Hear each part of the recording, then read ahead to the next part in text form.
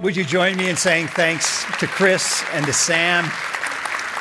And I give a special shout out to Sam because I think he honors his grandmother. And we live in a time where there's honor drift. And I just pray that the Christmas season is a lift to honor of those in your spheres of influence too, because it's a contagion when that happens. And thanks to all of you who are joining us online, as well as at all of our sites together today and here on our Chanhassen campus as we come into the second Sunday of Advent with a series that we're calling Unexpected Stories, Everyday People. And it is such a great reminder because we're looking at some of these hidden stories, these hard-edged stories that always don't get so much airtime at Christmas time, but they're really an important part of the story because you're dealing with people who are godless outsiders and they become grace insiders. And we all want to be grace insiders. And so today we're going to look at the five mothers of Jesus. Did I capture your attention with that? I'm speaking about the women that are included in Jesus' family tree, and therefore they're in the line of the mothers of Jesus. And we're actually going to look specifically at four of them in just a moment, but it's an important thing to look at Matthew's gospel because it's a gospel that opens up in an unexpected way when it comes to the Christmas story. It's not the first go-to page for us, generally speaking, because openings are important. We're going to give a little energy and attention to them.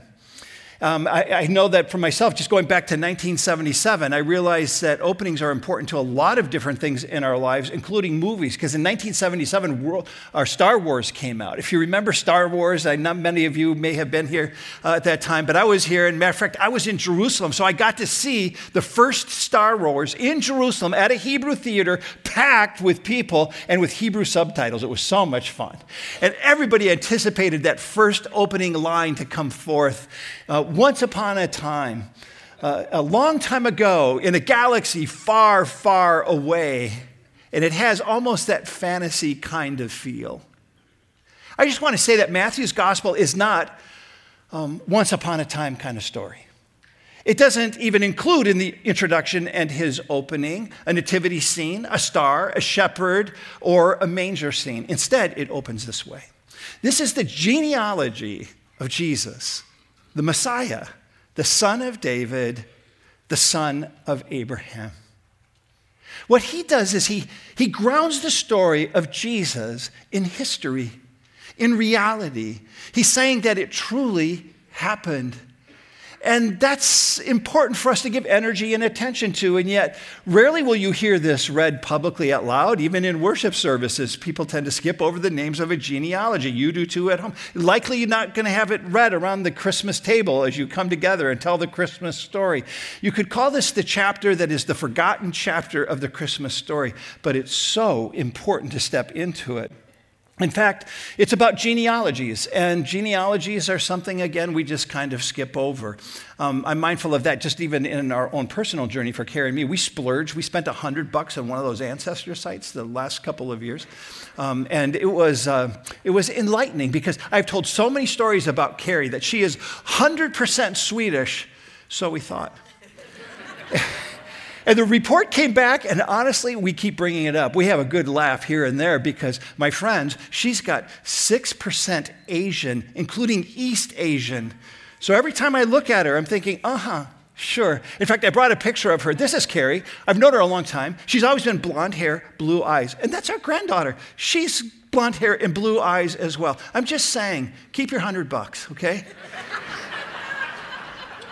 Or choose a site that shows a little more appropriate alignment with what you know to be absolutely true. So Matthew wants us to tunnel in to his genealogy because it's weighty, significant. In fact, that's the question I want to entertain today for us is why does Matthew begin with the story of Jesus with the genealogy? Can I just say something? I'm going to share information with you today that may be completely new to you, but I pray and hope that it inspires you. We actually walked through the message earlier this week with a small group of people, and one of the persons had read the message beforehand and said before I spoke, I thought that was going to be the most boring message I've ever heard, and I go, thank you for the encouragement.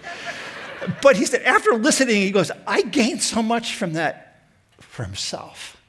And I pray that that's the case for you as well. I want to speak about 4 reasons why Matthew includes the genealogy as the opening to the Christmas story. It's quite extraordinary. Let me start with this one. He knows his audience, and his audience values genealogies. See, Matthew is writing to a Jewish audience, his audience. He's Jewish. He's writing to his family and his people.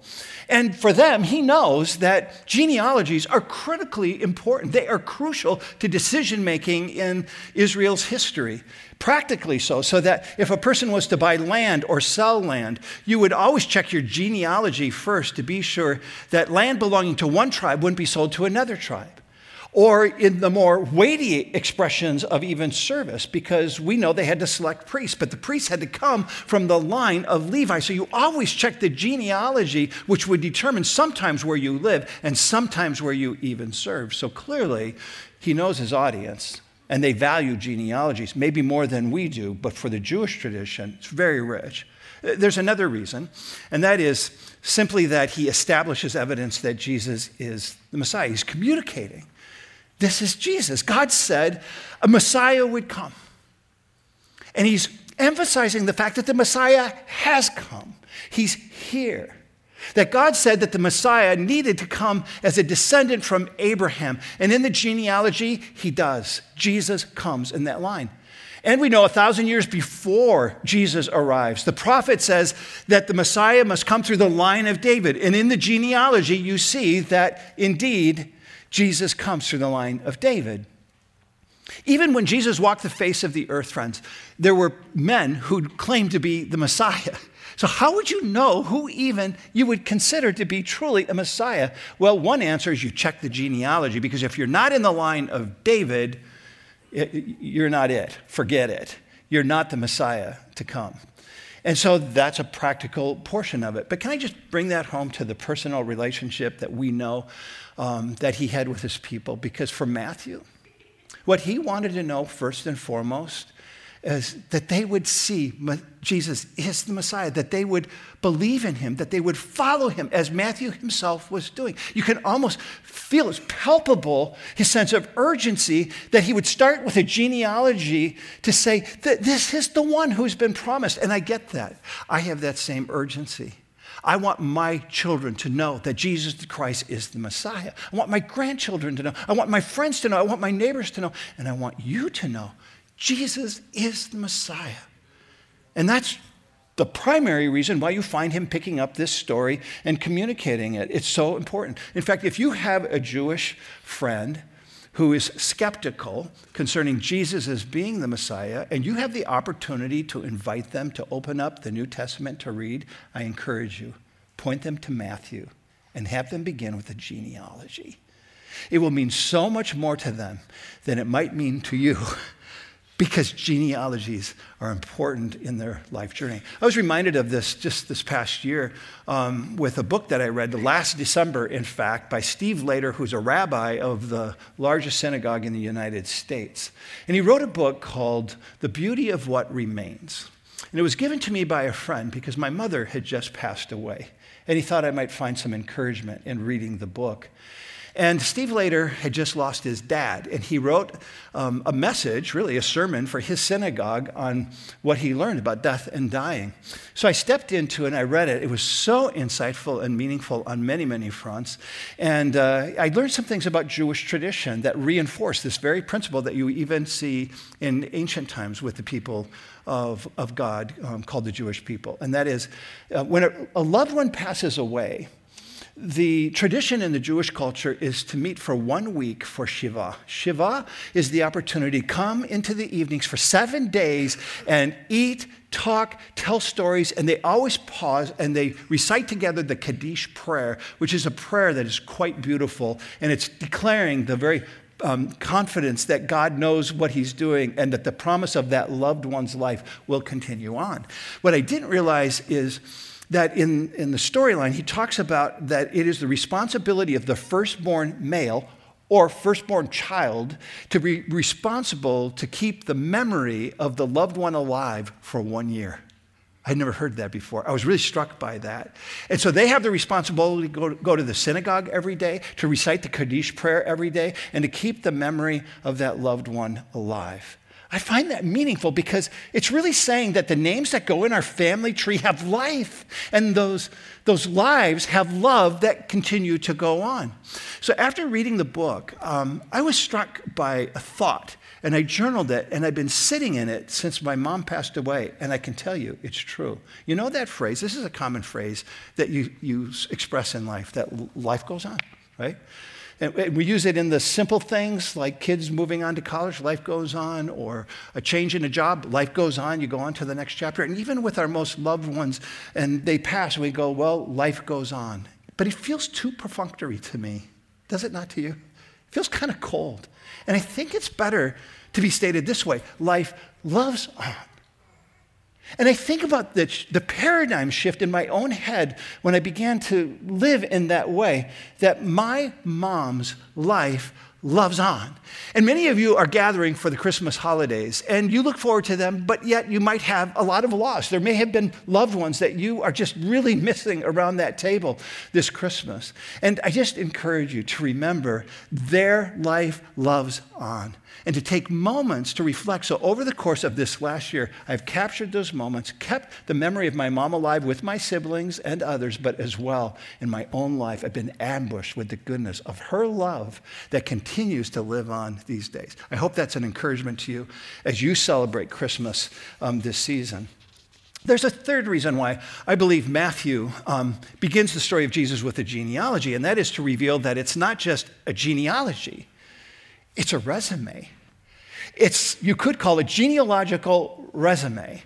And resumes resonate with us because most of us have had to create them. Resumes are an opportunity to communicate who we are with clarity, or so we think, because we tend to put into our resumes those things that make us look good, that we want to impress others with. In fact, I did a little research on it. I was a little taken back that 40% of people lie or exaggerate on their resumes. Not you. I'm just talking about in humanity, in all of history, not you, but 40% because you try to make yourselves look good. And if you go back to Jesus' time, they did the same thing. They tinkered with their genealogical resumes as well. King Herod, the great king, Herod the Great, what he did is he took his genealogy and he tinkered it in such a way that he kept names off from his family that he didn't want other people to know they were associated with him. And he included other names that he wanted to impress others with. They're in my genealogy. Because, you stroke yourself this way. And I bring that out because what's so shocking about Matthew's gospel is the genealogy is unlike any other ancient genealogy that we have because of all the people that he includes. And I only have just a little time to communicate some of those people, and I'm going to communicate the women particularly because there are women in it. And that may not be a big deal to us, but when you're in a patriarchal society, the genealogies always came through the male bloodline, so you never or rarely ever saw a woman's name included. And yet here, in this one, we have 5. And so what I would like to do in our time together is speak about 4 of those women, not all 5, because the 5th you know well, to be Mary, the mother of Jesus. I'm going to hold her in a special place of honor, and I'm going to speak about Jesus and Mary at our Christmas Eve service. She deserves a dedicated sermon aligned with Jesus and what was happening in the heavenly realms when this good news was revealed to us. So we're going to look at the 4 mothers of Jesus and anticipate the story of the Messiah and how it's revealed through this line. So we find that the first mother in Jesus' genealogical resume is actually a woman of seduction. This is her story. Abraham was the father of Isaac, Isaac the father of Jacob, Jacob the father of Judah and his brothers, Judah the father of Perez and Zerah, whose mother was Tamar. Tamar, you can read her story in Genesis 38 if you want all the sordid details, because it's quite extraordinary to say the least. But quite a story she has. And let me just take you back to Jacob. Jacob has a son whose name is Judah. And Judah has sons that are not included in this genealogy, but one of those sons is E-R, and he marries Tamar. And Tamar's story is unbelievable because he should not have been marrying Tamar. She is a Canaanite, which means she's a cultural outsider. And she is a Gentile, which means she's a racial outsider. It was considered unacceptable in the family to have such a marriage take place, but fell in love with Tamar, married Tamar, and they were together for a while, but then he suddenly died. His brother, another son of Judah, not in the genealogical list here, was Onan. So he does the responsible thing, and he marries Tamar, so she's not left alone. It's a good part of the story. But unfortunately, the drama continues because he dies suddenly. That's just a bit much, isn't it? Losing both of them. And so she is concerned about her life. She's found husbandless and childless. What is she going to do? How is she going to survive? And she began to just scheme in her mind what she could do. And what she does is it's unthinkable. It's just unthinkable. Tamar decides that she's going to seduce her father-in-law, Judah. Ick. I mean, aren't you thinking, like, why would you do that? But that's exactly what she does. And she presents herself as a shrine prostitute, so he doesn't recognize her, and is persuasive and seduces him. And she gets pregnant. And then she confronts him. See what you did? And he, in brokenness and humility, says, she is more righteous than I. He knows that he had failed miserably as a Jewish man, knowing what God had for him, and he fell for that big temptation. And so she gets pregnant, and she has two boys, Perez and Zerah. Matthew includes both of their names, which is interesting because Jesus comes from the line of Perez. But he includes both of their names, and Tamar and Jacob are Judah along the way, because Matthew's communicating that he wants us to see the whole story, that out of this dysfunctional reality would come the Messiah's line. Out of greed and deception and prostitution and seduction would come the Messiah himself. And it just takes us back to such an arena that you have to step back and just go, what grace, what grace. Unexpected stories, everyday people, ungodly outsiders who become grace insiders. What grace. So help me with my message, would you, as I go through these four women's stories. When I say what grace, and I turn to you, you say, what grace. Join me. What grace.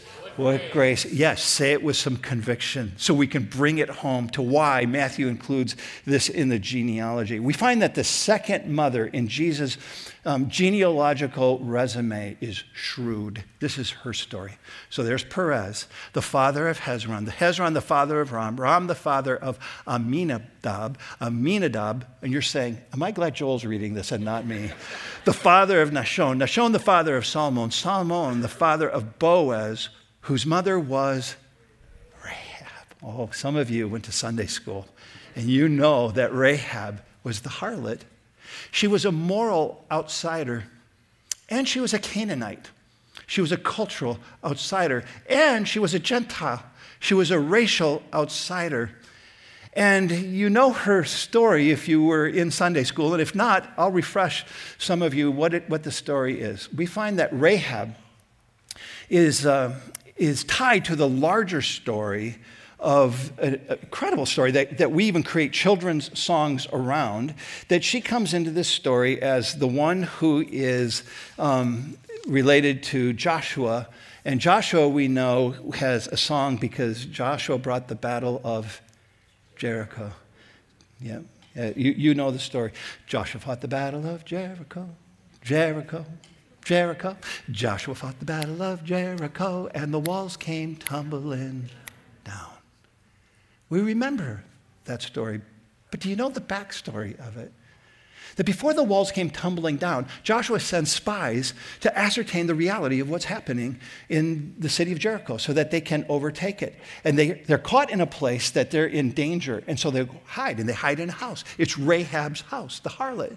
And in that conversation, it becomes clear they need help escaping. She agrees to help them escape if, when they return to destroy the city so the walls come tumbling down, she will be spared, and her household will be spared.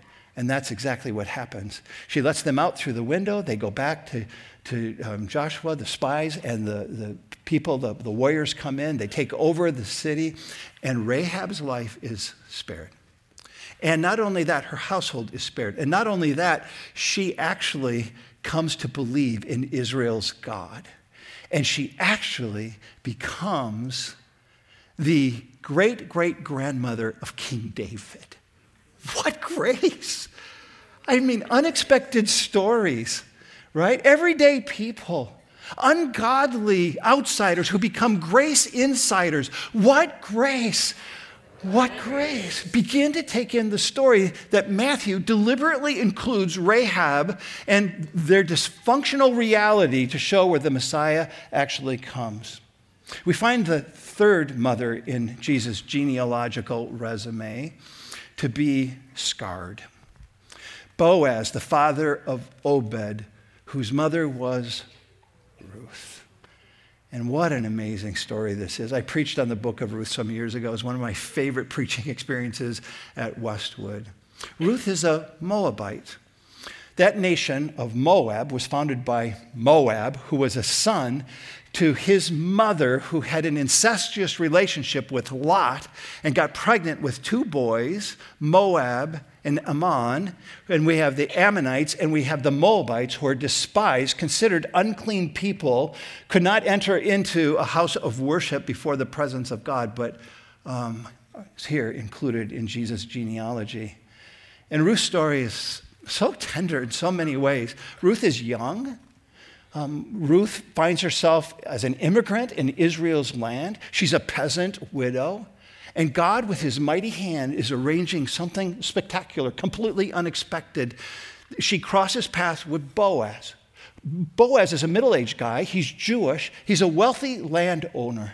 They had no reason to be together at all. In fact, they took huge risks together in terms of social acceptability by coming together the way that they did. But they did. And it's like God was placing his hand on them to bring together this racial harmony, this tender love, these bold acts that were hazardous concerning faith expressions, because through them, he's going to lead them through the line to the King of Kings. So Matthew is deliberately including this dysfunctional reality in order to communicate the Messiah's line. And that's how a Moabite woman comes into the line of the Messiah. It's what's grace? I mean, unexpected stories, everyday people. Here we find ungodly outsiders who become godly insiders. They become grace insiders. And I think all of us have to respond the same way by saying, what grace? What grace that would bring this storyline the way it does in this genealogy is so completely unexpected. And then we find the fourth mother of Jesus, who comes into Jesus' genealogical resume in a powerful way. And I think I would call her susceptible, is what I would call her. Look at it. Obed, the father of Jesse. And Jesse, the father of King David. So Ruth becomes the great-grandmother of King David. David was the father of Solomon, whose mother had been Uriah's wife. Do you notice the change of the pattern here? Where's her name? Where's her name? We know her name. Her name is Bathsheba. So why is it that her name isn't included here? And at first you look at it and you go, okay, Jesse, the father of King David. King David, oh, that's really good because I want him in my genealogical line. He's royalty. That makes total sense to me. But Matthew does not stop there. He goes, David was the father of Solomon, whose mother had been Uriah's wife. Can I take you into the backstory just briefly here? We find that David is a fugitive. He's running for his life because King Saul is intent on killing him. And he's not alone. There are a group of men who follow him. They love him. They want to protect him. So they follow him out into the wilderness. And they are known as the mighty men of David. And Uriah is one of those mighty men. And they become best of friends. And Uriah, along with the others, protect David's life. Fast forward in the story. We find that David becomes king. What an extraordinary story that is. And Uriah is now on the front line of a battlefield protecting Israel. So he's just got the spirit of protecting all the time. But unfortunately, where's David? He's back in Jerusalem. He's in his palace. And can I just say, it's never a good thing for a man to be left alone in a palace and bored. It's a problem. I'm speaking to men right now. Could you tell that? Because he went to the window of his palace and he looked, and who is there but Bathsheba, Uriah's wife? Beautiful, naked, bathing, can't control himself. And he said, I want her. And because he's king, arrangements were made, and he had her. And she got pregnant. And now, what does he do? Because he knows he needs to marry her. So he makes arrangement for Uriah on the front line of the battlefield to be killed. And he tries to hide his sin. It's so astonishing, this story to me, because David in the scripture is known as the man after God's own heart. So how does a man after God's own heart fall to this kind of temptation? If David is the example of the heart we should have after God and he fails the way he does, why does it happen? It's because he stopped looking up to God and he looked into himself. And he failed because of the temptation that overtook his heart, which to me means that if we find ourselves on this day, guys and gals after God's own heart, it doesn't mean that tomorrow we'll be guys and gals after God's own heart. We get derailed that quickly. And that's what's happened to him. And so David is deliberately including the whole story so that we would see out of this dysfunctional reality will come the Messiah. I mean, just what grace that unexpected stories that everyday people, that ungodly outsiders become grace insiders. All I can say to that is, what grace. And I know you too. What grace. I mean, it's an amazing thing to take in this storyline. And we find in this story, Matthew's genealogy, a truth. I want to go back to the question because he brings it home to us. Why does Matthew begin the story of Jesus with a genealogy? Well, the fourth reason is related to you and to me, and that is simply this, that there is more grace in God's heart than there is sin in your past. There is more grace in God's heart than there is sin in your past. Yeah, he wrote the genealogy because he understood his audience, and he wrote the genealogy because he was showing evidence, communicating the reality. This is Jesus. He is the promised Messiah. And he wrote the genealogy as a reminder of the genealogical resume of Jesus, of which we're included, because there's more grace in God's heart than there is sin in your past. We read this story. It's shocking, isn't it? That you find in this story prostitution, lying. You find incest and greed and deception at every turn. And I could go on. You find moral outsiders and cultural outsiders. You find racial outsiders and gender outsiders who are not allowed to come into the presence of God in worship at the temple, but were included and are included in the genealogy of Jesus, the Messiah, the Son of the living God. Boy, you take a step back and you bring that grace home, which is what his intention is, that there is no one, not the greatest human being that's ever lived, that is not in need of the grace of Jesus Christ. And there is no one, even the worst person who has ever lived, who will fail from receiving the grace of Jesus Christ if there's repentance and faith. Love this. It's not that the good people are in and the bad people are out. It's that everybody is in only because of the grace of Jesus Christ. And that's our place. What grace it is. And so this story, my friends, at Christmas time is not a once upon a time story. This is a story that grounds Jesus Christ in history, in fact, and in grace. And what grace, unexpected stories, everyday people, ungodly outsiders who become grace insiders. It's an extraordinary thing.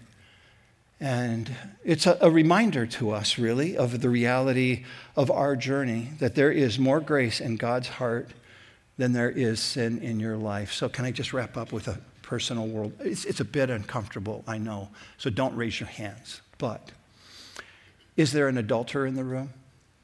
Online? At our other sites? Is there a cheater? A liar? A person driven by greed? It's consumed your life? And I could go on and on. Or maybe could I get just a little more inclusive? Are there any sinners in the room? Now raise your hand. There we go. Let's be one together in this. Here's the good news. God sees you. He comes to you with grace. He saves you from your sin. And he resets your life so it's new all over again. He whets your appetite by the Holy Spirit within so that your heart longs for good and for God in all of your journey, which is why we say at Westwood so often that everybody is welcome because nobody is perfect and all things are possible with God and his grace. So you are welcome here, and God meets us here, and Jesus changes and transforms your life. So it's a great Christmas season filled with joy and love, beautiful music, but it begins with the story of our need for God's grace. So as we come to this table and receive the bread and the cup, the bread referring to Jesus coming into this world, the cup referring to him going to the cross for our sin, could we take just some silent moments? And would you use the time to confess to God your sin and confess that he is Lord and Savior? Imagine yourself going to the foot of the cross and receive his grace. Let's do that together.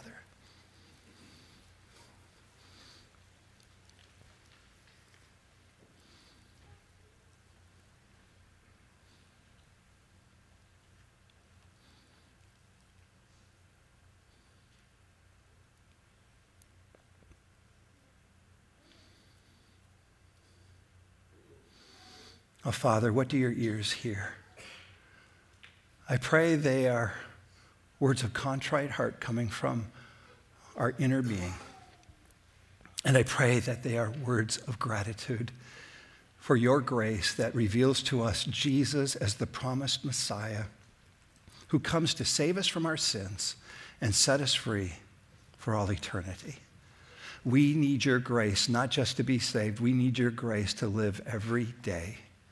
And so we come to this table because you called us to remember and never forget what was accomplished on our behalf at that cross, because it is the gateway to grace.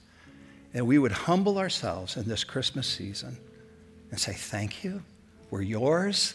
Lead our lives to do good, to be about God, you, our Father, and your business, to be and to love like Jesus. We can't do that without you, only with you. So bend your ear, look upon us, be glorified. And with your mighty right hand, lead and guide each of us in our personal lives where this experience that we're about to have around this table will point us to the very presence of Jesus who is with us and for us now and forevermore. We remember Jesus the Christ.